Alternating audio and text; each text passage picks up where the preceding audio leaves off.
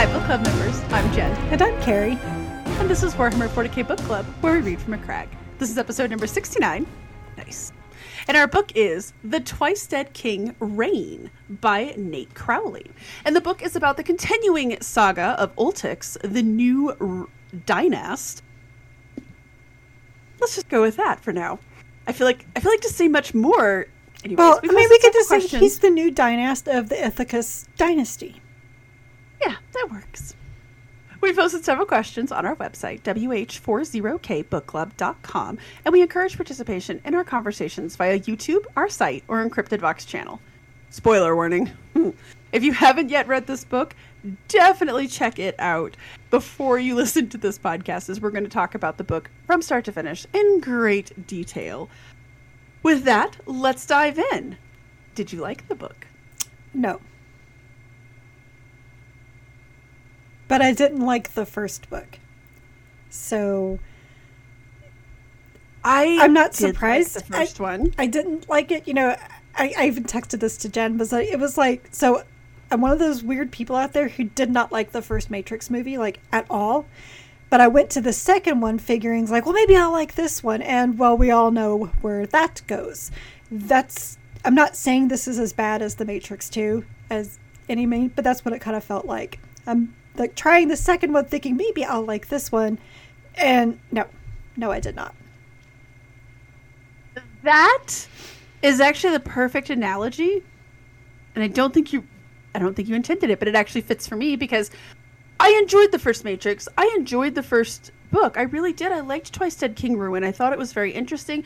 The whole brother saga, it hit me hard in the feelers, and them having to deal with the Flayer curse I found very interesting. So I went into this book, just like I wanted to see The Matrix 2, thinking I would very much enjoy this, and I really didn't. I love, and at first I thought I was enjoying it because I love Nate Crowley's style. I love his voice. He's very humorous. Some of his lines are phenomenal. I liked like one line was, but my favorite one is when he tells Ultix that you look like something the orcs built and then set on fire. Great line. Or when he says, like, you've been pouting longer than some stars have been in existence. Great lines. He's a great author. I loved it. It took me a while to realize I wasn't enjoying the story. I was just enjoying his writing style. And I enjoyed parts of it. But honestly, I texted Carrie, kind of like The Matrix 2, I think they could have taken like those last 30 minutes and just appended it onto the first and been like, here's what's going on here. I think I would have rathered the first book be like 500 pages than to read 300 something page books. Yeah. What parts stood out to you? Well, I mean, how Lysicor dealt with the Adeptus Mechanicus was pretty dang funny. On a scale of 1 to emptying the bowels of a Nurgle ship, it's an 8. Ooh. Yeah. It's just nice. And the reason why it's an 8 is just because I just can't imagine first the Adeptus Mechanicus getting super excited at seeing this construct just appear out of the middle of nowhere and be like, oh my god, this is so cool. Oh, by the way, it's cutting your ship in half. Like, oh wait, no. Yeah. I like when he describes going in and he sees, like, I can't remember how he describes the Skitarii, but he's like, oh, they're just kind of weird. And then when the Skitarii, like when he, like, the guy makes too loud of a noise and he says that everybody just turns his way. It reminded me of one of my favorite memes, which is the Necron waking up and all the tech priests being like, mine. That's a funny-ass comic. I kind of imagine that was what was going through their mind. Like, ooh, shiny. Oh, wait. Wait, this is bad. Go back. And I did also find it humorous when Ultix is fighting Duamet. And he just grabs that line of gold and just yanks it, and she just kind of splits in two. I'm like, that's kind of funny. He unzippered her? Yes. Yeah. I think the part that stood out the most to me that really genuinely shocked me is when he's talking with the I can't remember what her title is now, but when he reveals that he's like, it's basically been a low-key secret of all the dynasts across all the dynasties that we don't really understand how our technology works, and we basically go to our version of the Adeptus Mechanicus to tell us how it works. And I thought that was fascinating, because now obviously those people understand it a little bit more than the Adeptus Mechanicus understands their technology, the Imperium technology, but I thought it was very interesting, that parallel, where they're like, yeah, we don't really understand it. We just have to go to these people, and then we pretend to understand it. Well, but it's in a lot of ways, it's like, like, okay, so I don't know how a rocket ship sounds so juvenile, how a shuttle works, So I go to the physicists and the engineers and everybody, and they tell me how it works. So it's kind of like that. Oh, for sure, for sure. But I think I had always I guess I had always assumed that because they're Necrons, because they're undead zombie robots. Basically, that they understood their. Sorry, my water bottle top's bothering me. I guess I thought that because they're basically made of the same stuff, that it would be like us understanding how a dog works or a cat works. You know what I mean? We're like, yeah, you could if. I could see that, except that, when, I don't know, and it sounds like, because they slept a while, then people are still inventing things that they don't fully understand how these new inventions work and things like that. Like all the stuff that Mentep had worked on and he had invented. Mentep. We'll get there in a second. I think the other thing that I really do like to, first off, the guy in the monoliths is hilarious. I loved every time somebody would be like, he's waiting for the monoliths. Okay, so but when he actually, and I actually hoped, I was like, you know what? I really hope he does summon them out of midair and does some amazing stuff. And then when he did, I'm like, you know what? There, that's all I really wanted. Awesome. Right, where you're just like, oh you. Like, turns out, I won't go into it because it's like, really, if you know, you know. It reminded me of a long-running Reno 911 gag with Terry. But it was a good payoff for him. But every time he's summoning the monoliths, I was like, oh. But it did make me feel bad again for the Necrons. And this does kind of hit me, and I do find it in his take on the Necrons very interesting. The idea that, yeah, it kind of sucks to be a Necron. The Necrons are a very sad, pathetic people for a variety of reasons, right? And for as arrogant as they are, calling the Imperium of Man the unclean ones. I think that's kind of funny in a way, but it's been like, oh, they're just so disgusting. You don't see them putting, eating people or trying to eat people and then wearing their skin. I mean, you guys got some problems. You guys also, seem to have some degradation problems over the years, like the monoliths. Yeah. And then you got, people like Lysicor, whose biggest regret is that he couldn't betray Holtix like he really wanted to, which actually I found that kind of funny at the same time. He's my favorite character. Zoltanek was my favorite character.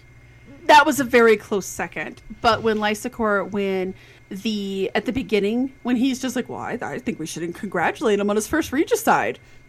And then everybody's giving him the look, and he's like, he reminded me of that scene in Hercules with Hades. Oh, Hades going, tells the joke. I just pictured him being like, I'll show myself out. He was definitely that little agent of chaos, not chaos, but chaos he's just there like, hey, I liked him. I thought he was really fun. But this idea that, and it continually struck me, the idea that, yeah, we all went to sleep and we've woken up and, some people are losing their minds. Some people have lost them entirely and they're just kind of, automatons. Others just don't wake up. Those are the lucky ones, I think. I think those are the lucky ones, but that's very sad. But you're not wrong. They talk a lot about, like, well, back when we were still in the times of flesh.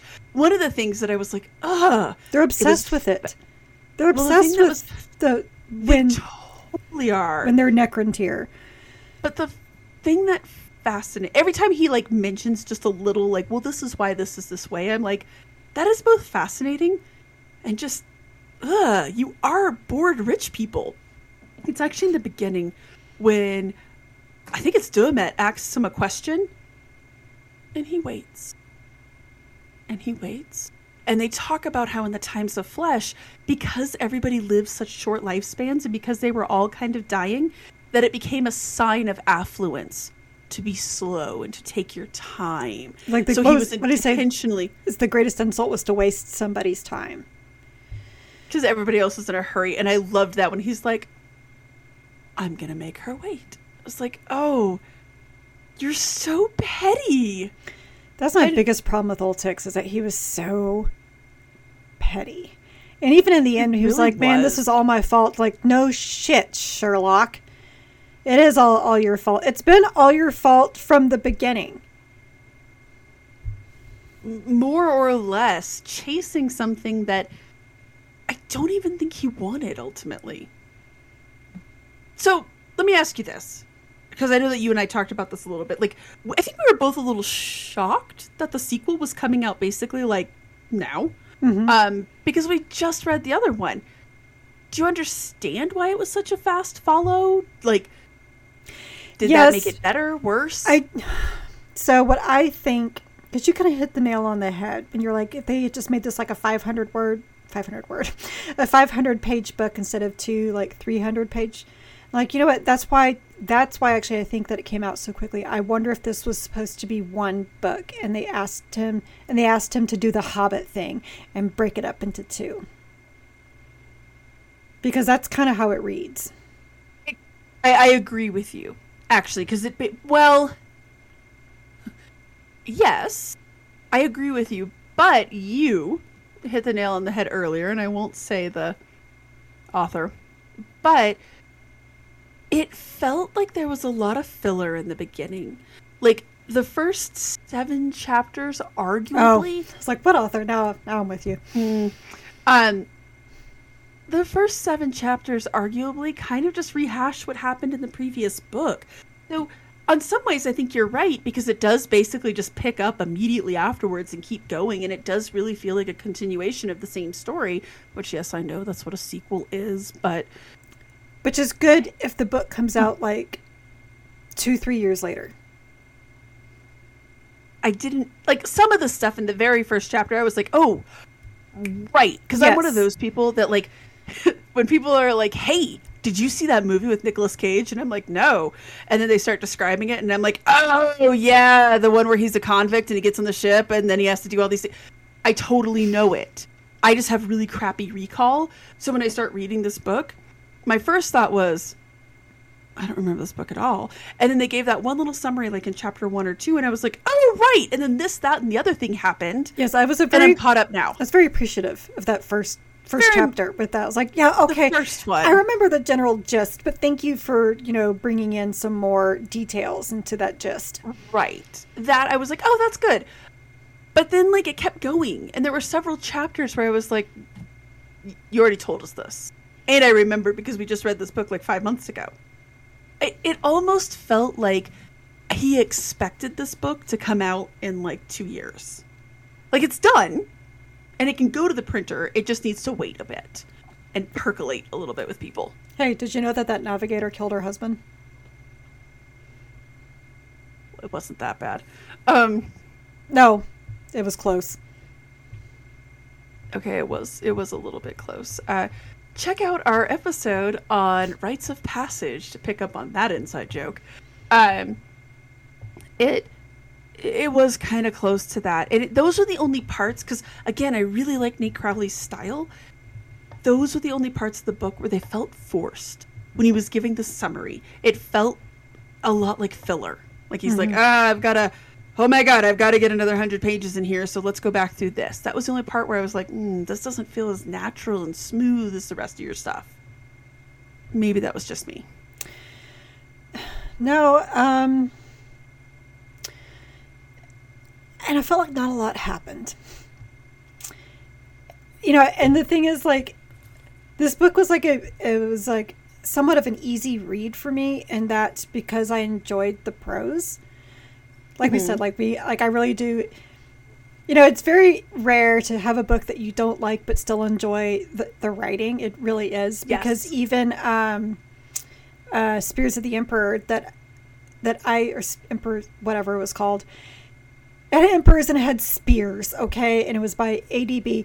I did not like that book, and I wasn't a fan of the writing. It's not that I hate ADB, far from it. Just that book just did not jive with me.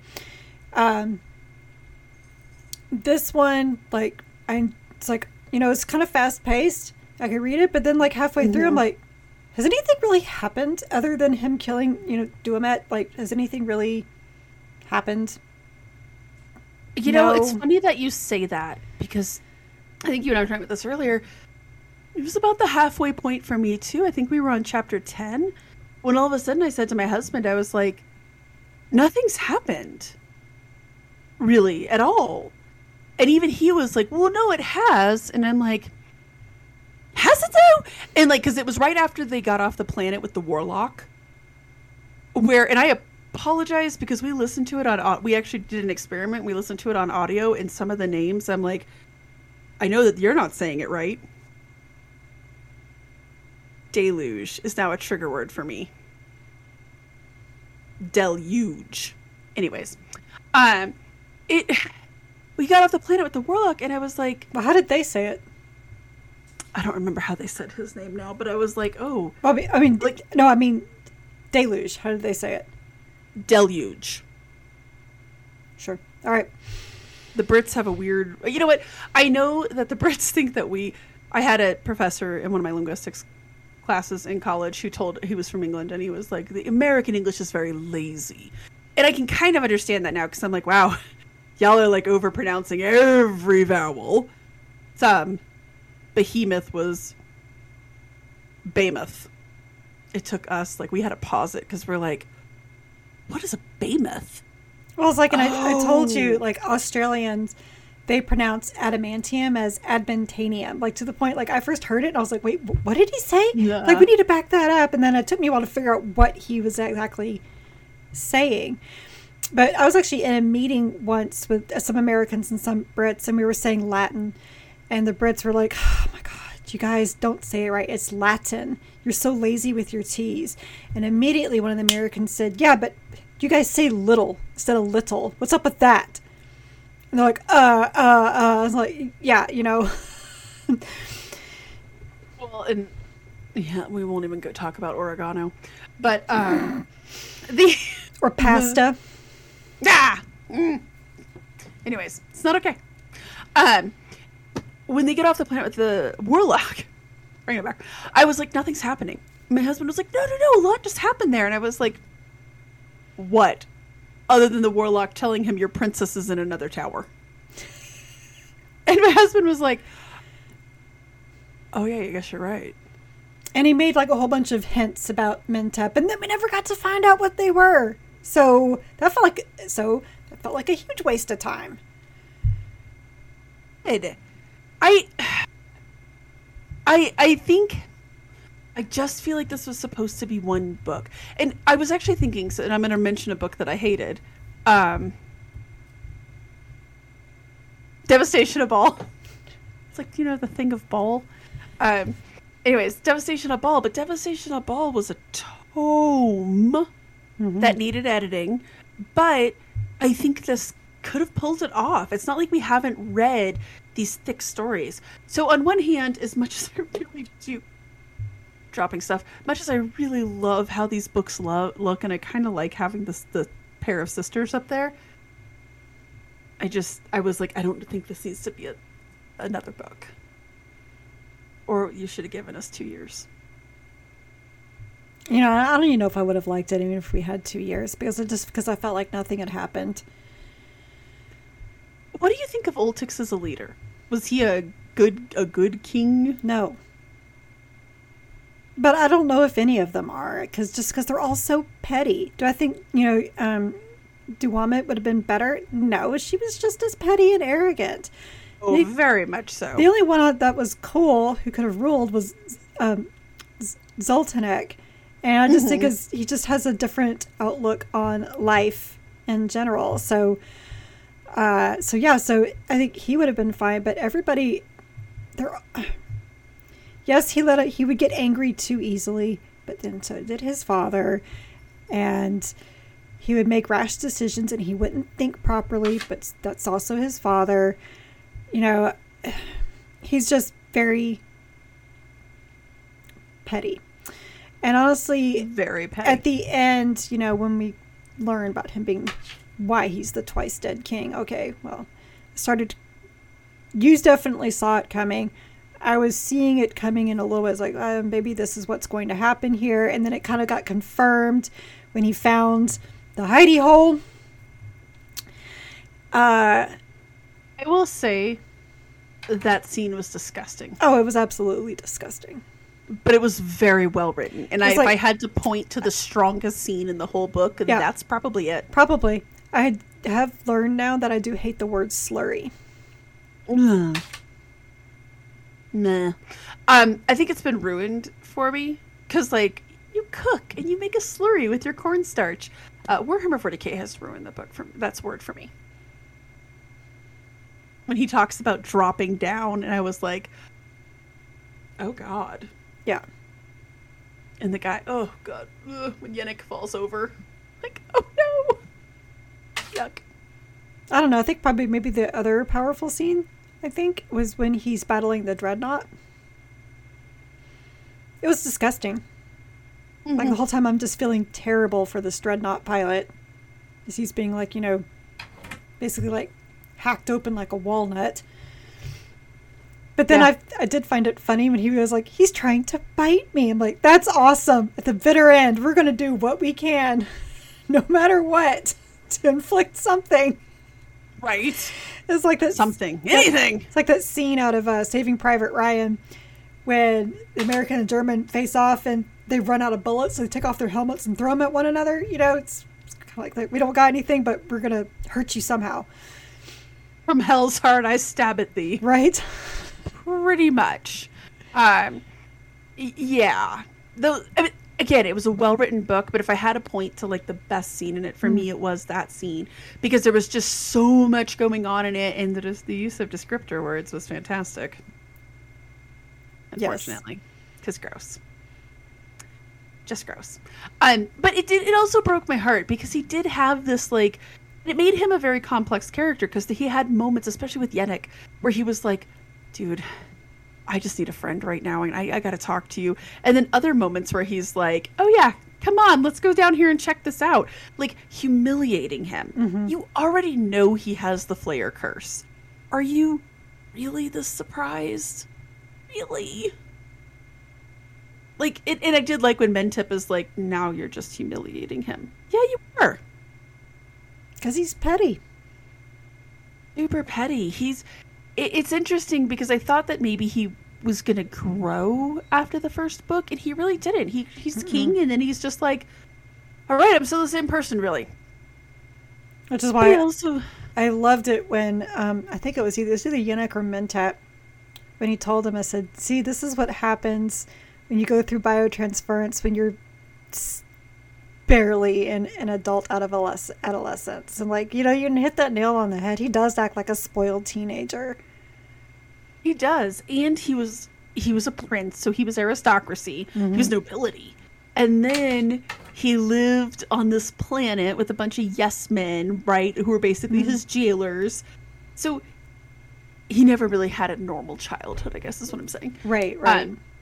So I get that he was a product of that, but it didn't necessarily make him likable. And it almost reminded me of if Willy Wonka and the Chocolate Factory would have been told from Veruca's point of view. You would have understood this is where she comes from, and this is what her family life is like, and this is why she acts like this. But you wouldn't have liked her. Mm-hmm.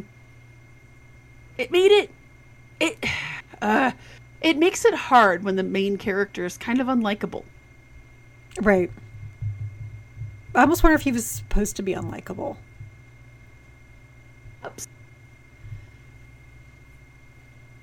But I would, yeah. Because every now and then he would have these moments where you're like, oh, and then like a chapter later, you're like, never mind. You're a dick. Yeah, he really was. Like, I was really rooting for the Angels and Carmine. Like, so you kind of touched on this already, but because Mentep was a big player in the first book, and he's a big player in this book. And there's hints that he was even a bigger player in the past. Yeah. A lot of hints. So let's, first off, with Mentep, what was his play here? What was his I have no purpose? idea. So when Old Six actually came up with that lie, I actually believed it for like a couple of sentences. Because like, that seems as good of a reason as any. It really does. Right. And yeah, I have no idea, because I was hoping that was going to get explained, but instead he just got killed. I'm like, okay. I mean, unless, because I remember from Indomitus, that the Necrons, they would have backups other places. So you killed this by its cool. Like, I just have already, uploaded somewhere else. So I was kind of wondering, like, are we going to have that here with Mentep? He's going to upload somewhere else and he's just going to appear? Oh, apparently not. So I don't know what the point of it was.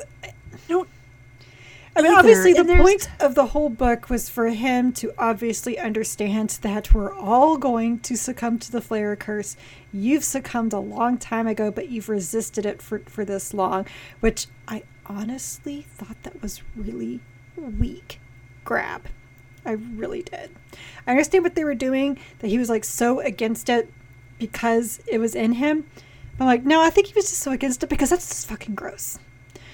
Yeah. It's just nasty. Mm-hmm. So I think that's a little weak to come up with that. And it's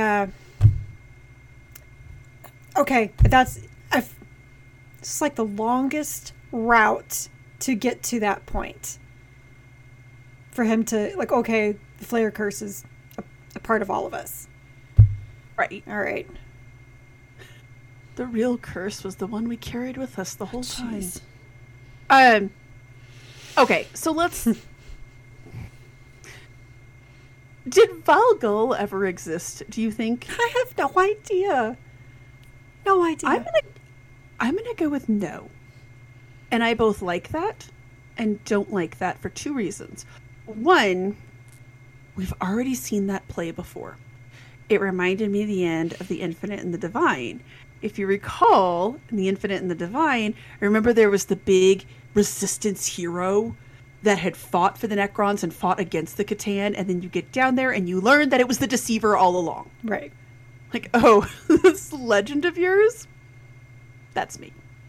So, and I know it is different. This wasn't like a Catan revelation, right? But it's like,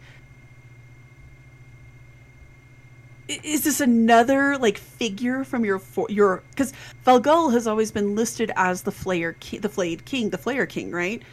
Flayer King. But did he ever really exist, or was he just like this? And that's one of the things that's another parallel between the Necrons and the Imperium, is that so much is lost to legend, right? Well, I mean, Valgul could have been the first. He could have been right?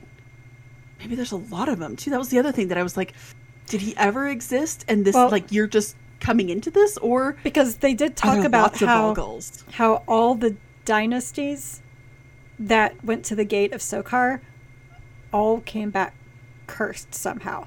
So there seems to be like a big hint that, there's a reason why there's actually a lot of flayed ones across the world, is because whatever Mentep did at the gate of Sokar affected everybody down the line. Right. And they kind of, again, I would have liked a little bit more, like, you don't have to draw pictures for me. You don't need to be like, oh, this happened, and then this happened, and then this happened, and then this, and that's how we are here. And it's all thanks, Mentep. Like, you didn't need to do that, but I would have liked just a little bit more of, like, Yeah, it was him. Because they also had that mention. The Warlock is basically like, yeah, you're the one who created the stuff that let us contain the Catan shards and the Gate of Sotek.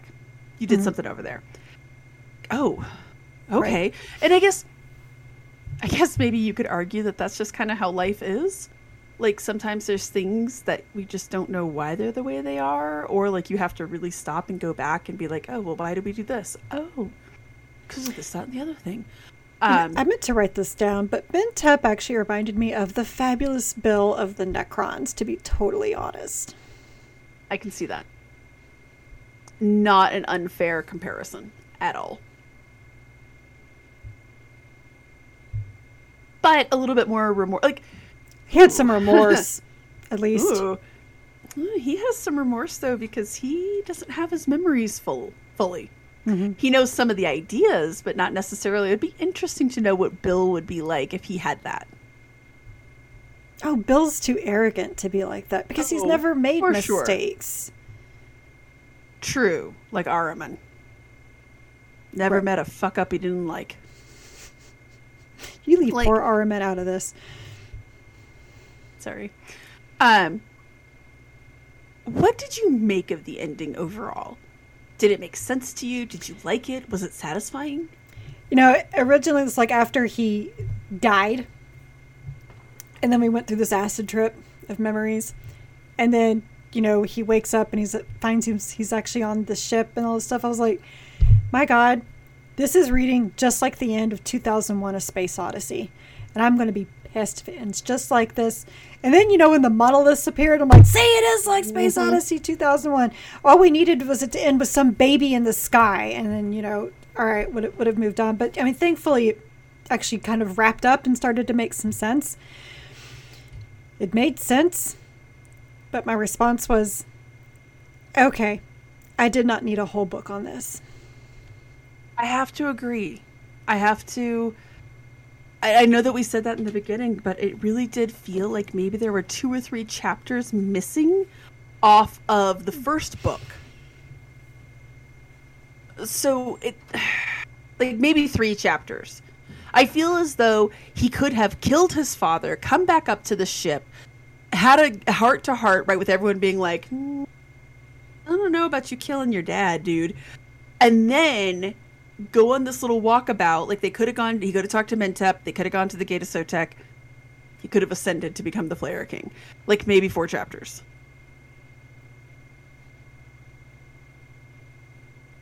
I don't know. I got to the ending and was like, huh, okay. And I don't know about you, but I think, and this is the other thing that makes me think that this was one book. The first, like, 13, 14 chapters, like, nothing happens. Right? And it's very slow. It's like the Donna, and all of a sudden, it's like the Donna Reed show. Nothing happens. Nothing happens, and then they get to like the last 4 or 5 chapters, and it's like, boom, stuff's happening. And it was like, oh, okay, now there's a battle. There's all of this stuff, right? Like, yeah. I gotta say, I think, yeah. Hard to say that. Yeah. Because again, I enjoyed the writing style. I did. Theory time. Well, and I love it. And I'll just also color this by saying, and most likely a lot of my feelings are biased because I don't like the Necrons. Obviously, I will read a book about them before I read a book about the Tau. Because if you guys are wondering, like, what's really holding you guys against the Tau, that's mostly me, because I refuse. Just refuse. I'm not really big into the Tau either. I've read short stories with them. The whole caste system I find to be a little unappealing. And actually, you know what? I could write a pretty big laundry list on pretty much every single thing about the Tau I find uninteresting. And, like, every story I've ever read where the Tau are the antagonists, like War of Secrets is a really good example. That was like the weak part of that book was the Tau. Yeah, all the chapters with the Tau. I was like, this is this isn't selling me on these guys at all. I And, will- like, I liked the scenes I with will- them and the I will- Dark Angels. I will argue that the scenes though with the cults, the greater good cults of humans though, were interesting. Just not when the Tau showed up, but regardless. And I loved the Kroot. Everything that had the Kroot in it, I loved. But But I think that is clouding things for me, is that I just don't care about the Necrons. And it was like Jen reading Blood Angels books. She does not care about the Blood Angels. I might be back on that page with you. So I didn't really care that much about the Necrons. I thought they were kind of interesting. I liked them years and years ago. Like when I first got into Warhammer, I was like, oh, they seem really interesting. And then they kind of started to revamp them to be a little bit more like the OCR? Yeah, the Bone Reapers from Age of Sigmar. The Tomb Kings, the OG Tomb Kings. They kind of started to rebuild them like that. And I was like, oh, that's interesting. But every time I read books about them, the Chartreuse that you should get you. Oh, it's in there weird. That's why it's so skinny and small over there. I hated that book, and I was like, oh, this does not make me like the Necrons. The last book made me interested in it, but that's because that was a big story. The Infinite and the Divine goes without saying. Well, the Trajan and Infinite, Oric the are a little Infinite different. and the Design, I think, doesn't count as like really like a Necron lore book. And so the one thing I enjoyed, I know I said this in the last podcast, that with the first book, one thing I really enjoyed was, getting into the history of the orcs. I thought that was very interesting. And the flare, the real history behind the Flare Curse, and what that was all about. I thought that was fascinating. Right. Very much so. But It's it was just, Yeah. none of this was just really enough. They're so petty. And it's one reason why I didn't enjoy Rite of Passage, was just how petty these people are. If I want to deal with pettiness, I'll go deal with my kids. Yeah.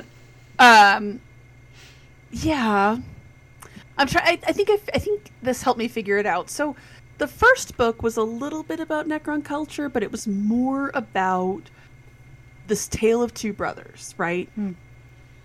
This one was much more about Necron culture, up until the whole part about with the flayed ones in the Flare. Like, okay, that gets a little bit more into the weeds about it, a little less Necron culture heavy. But yeah, I think you might be right. It's the pettiness of just, your empire is crumbling around you, but they're just yet another faction like that, right? Like the Drakari, I always compare them to Grey Gardens, right? They're living in absolute squalor, and they're doing great and fine, and this is all normal. The Eldari are dying because they done messed up, and they just keep done messing up. Like, okay, the first 2,000 times that we tried to alter the future did not work for us, but this time's gonna work. Maybe not, guys. Then you have the Necrons, who your empire is crumbling. It is not what it used to be, and you guys can't put aside old pettiness. Like, you would think at some point it would be like, we need to gather together to deal with the unclean. Right. No. Like the whole idea of they need their own unification war. Yeah. If they have any chance of taking back the galaxy from the unclean and from the orcs and blah blah blah blah blah. And you don't have to be BFFs. You don't have to love one another or even like one another that much, but you do. Yeah. Just get your shit together, huh? That was the only thing where I was like, really? What is the Ghost Wind? I honestly think it's another term for the warp. And it's just their way of traveling through the warp. Instead of looking for the Astronomicon, they got the Ghost Wind. It's like... Seemed like that. It's like autopilot. I went back and forth on that because as things go sideways, I was like, that's very warpy. But I read a theory, because I was like, what is this? Like, I thought it was the warp too. I read a theory online that I liked, basically saying that if the warp is the birthplace of demons for humanity, the Ghost Wind is basically the place the Catan come from. So it's kind of like the Necron's version of the warp. But then how did the Angels and Carmine get there? That's why I think it has to be the warp, right? It just has to be that they figured out how to get into it. Like, and that's I why thought it's it was so dangerous. Like, I originally thought it was something different, like just another mode of travel. And then the Angels and Carmine showed up. I was like, okay, now this has to be the warp. Doesn't make any sense otherwise. Right. And I did like it showed too, because remember the whole time they're like, ugh, the unclean ones actually use the warp. Good God. Like, so gauche.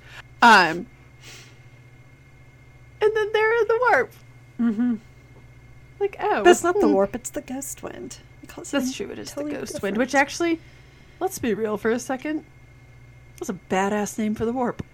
The ghost wind, I mean, that kind of is what the warp is, I think. Kind of is, yeah. You just don't have an Astronomicon to cling on to. I did like that, and I liked that whole. Actually liked the scene when they were the way that they described the ghost wind. I liked all of that.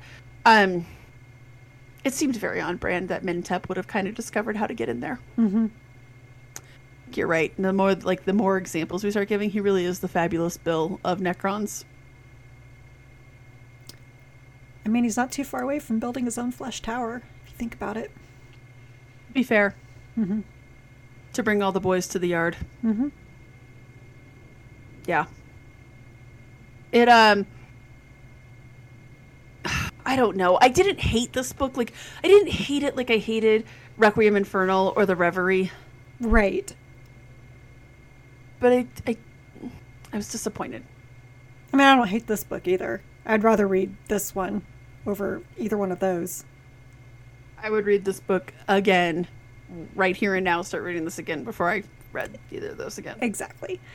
It just was a little disappointing. No, sir. I didn't like it. Yeah, I was kind of meh on it as well. And I think ultimately, like, okay, all right, so he's the Flayer King now, and he has basically stepped into this role of Valgul, and this now again kind of sets up as the Tomb Kings in Warhammer 40k, right? And this is not good that they now are kind of more organized. But I was also kind of like, I don't know that I care. Is that bad?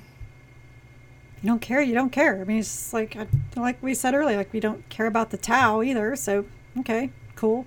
Nice story. I don't care. Humanity is beset upon all sides, right? Mm-hmm.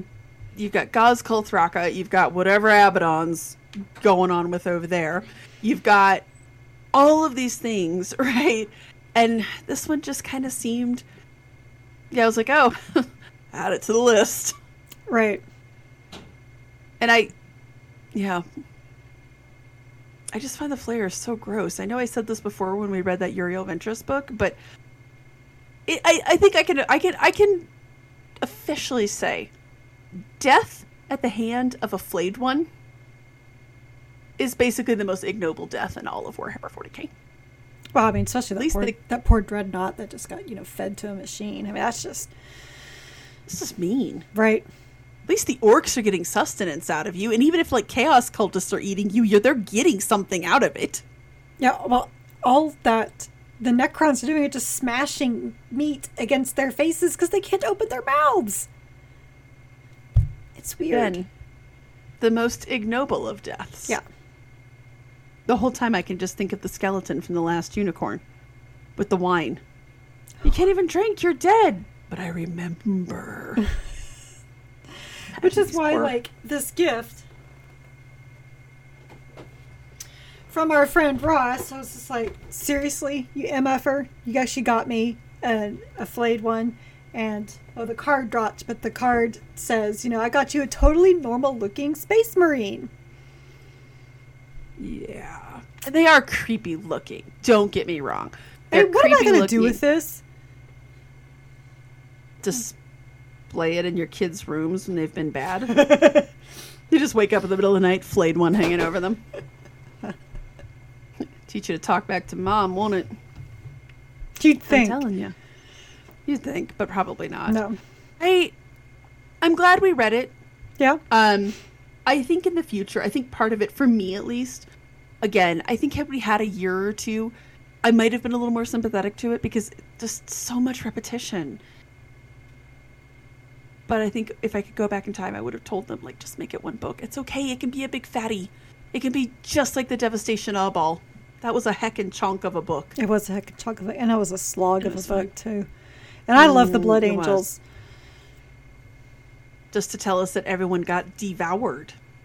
That was probably, like, the best part. And I guess Probably, yes. I guess the Angels in Carmine, I don't know if this is, like, the last faction of them. They were like, we serve ball! And then we found the flayed ones! Yay! I did really enjoy that their Death Guard was all in white. Their Death Company was all in white. I thought that was fascinating. And I actually did really enjoy the Scarab, like, interpreting what was going on. Yes. With the Death Company. That was kind of funny. Again, he's a good... Oh, he's a great writer. Great writer. Yes. And he's a great author, and this is fun. It just, there were parts that were fun. This particular story just did not do it for me. It didn't. And it was a heavier read, right? Because I think I kept hoping for something. So I'm actually kind of glad that our next book is not going to be as heavy of a read. It is going to be not only that, but it's perfect. But it's going to be horror, and that's going to be fun with enforcers. It's like a combination of Warhammer Crime and Warhammer Horror. I'm legit excited for this. Yeah. It is the spring break read. Yeah. And notice that the green of the pages is subtly different than the green of these pages, which is more of a spring green. This is more of a chartreuse. And the cover is like kind of Children of the Corn. Yeah, and I don't know if you noticed, but there's all these like hoodie things on there, and they're all in all the chapters. That's reflected in the water. It's great. Love it. Like, it reminds me of that's cool. Oh, that's cool and creepy at the same time. It reminds me of Deacon of Wounds with all the flies in it. So this is going to be a good break, I think, from Necrons and serious stuff, and then hopefully you get your next books. I got them. It's been a month, and I still have no shipping notification. And she's talking about the book by Adrian Tchaikovsky, and St. Catherine, and I'm talking about The Triumph of St. Catherine, which, yes, I did get the limited edition hardback, and I don't think that's coming ever. The Krieg hardback, Day of Ascension. That was the other one. Mm-hmm. The Death Corps of Krieg, which I'm really excited, so I think I'm going to end up reading that digitally, because my order done got lost. I saw it. Maybe they'll get back to me in another month. So anyways, if anybody knows somebody who wants to sell their copy of The Triumph of St. Catherine, send them my way. Definitely excited for this guy. It's been a while since we read a Warhammer horror book, and the last one that we read was the Reverie. I thought it was Deacon of Wounds, or was it Reverie? It just dawned on me. Deacon of Wounds did come after, so that's good. That is good. So we're not like totally soured. Yeah. I do wish we read Age of Sigmar, only because I did get that Gothgul Hollow. It has purple pages. But you can read that on your own with all your spare time. With all my spare time. That'll be a summer read for sure. All right. Want to take us out, Kara? I sure will. I mean, I got a short book to read. After reading this thing in like 3 days, I can read this in a night. But I'm not going to. I'm actually going to go to bed early. All right, so you've listened to what's that going to be like? Well, it's not going to happen because it's, close to midnight my time. So I lie, okay? You've listened to Warhammer 40k Book Club episode regarding The Twice Dead King Reign by Nate Crowley. Be sure to join us next time for The Bookkeeper's Skull by Justin D. Hill. So I do believe it's Dr. Justin D. Hill, if I remember correctly. I think it is. We are an unofficial book club and not affiliated with the Black Library or any of its affiliates. You can find both the vidcast and podcast on our website, wh40kbookclub.com. If you like this episode, please like, subscribe, give a review, and all those things to the vidcast on YouTube or the podcast anywhere you get podcasts. Our site also has articles about our adventures in reading other Warhammer 40k books and short stories outside of the book club books. So please stay a while and read from our crag. And I'm still Alfarius. Get you some horrific chartreuse. Horrific chartreuse. It's a horror novel. See, because it's almost midnight. I'm slow.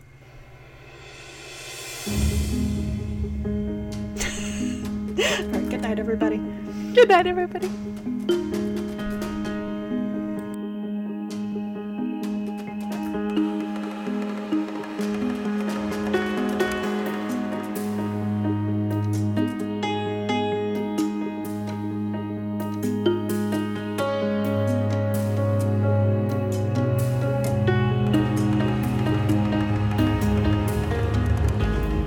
This episode of the Warhammer 40k Book Club is hosted by Jen Bozier and me.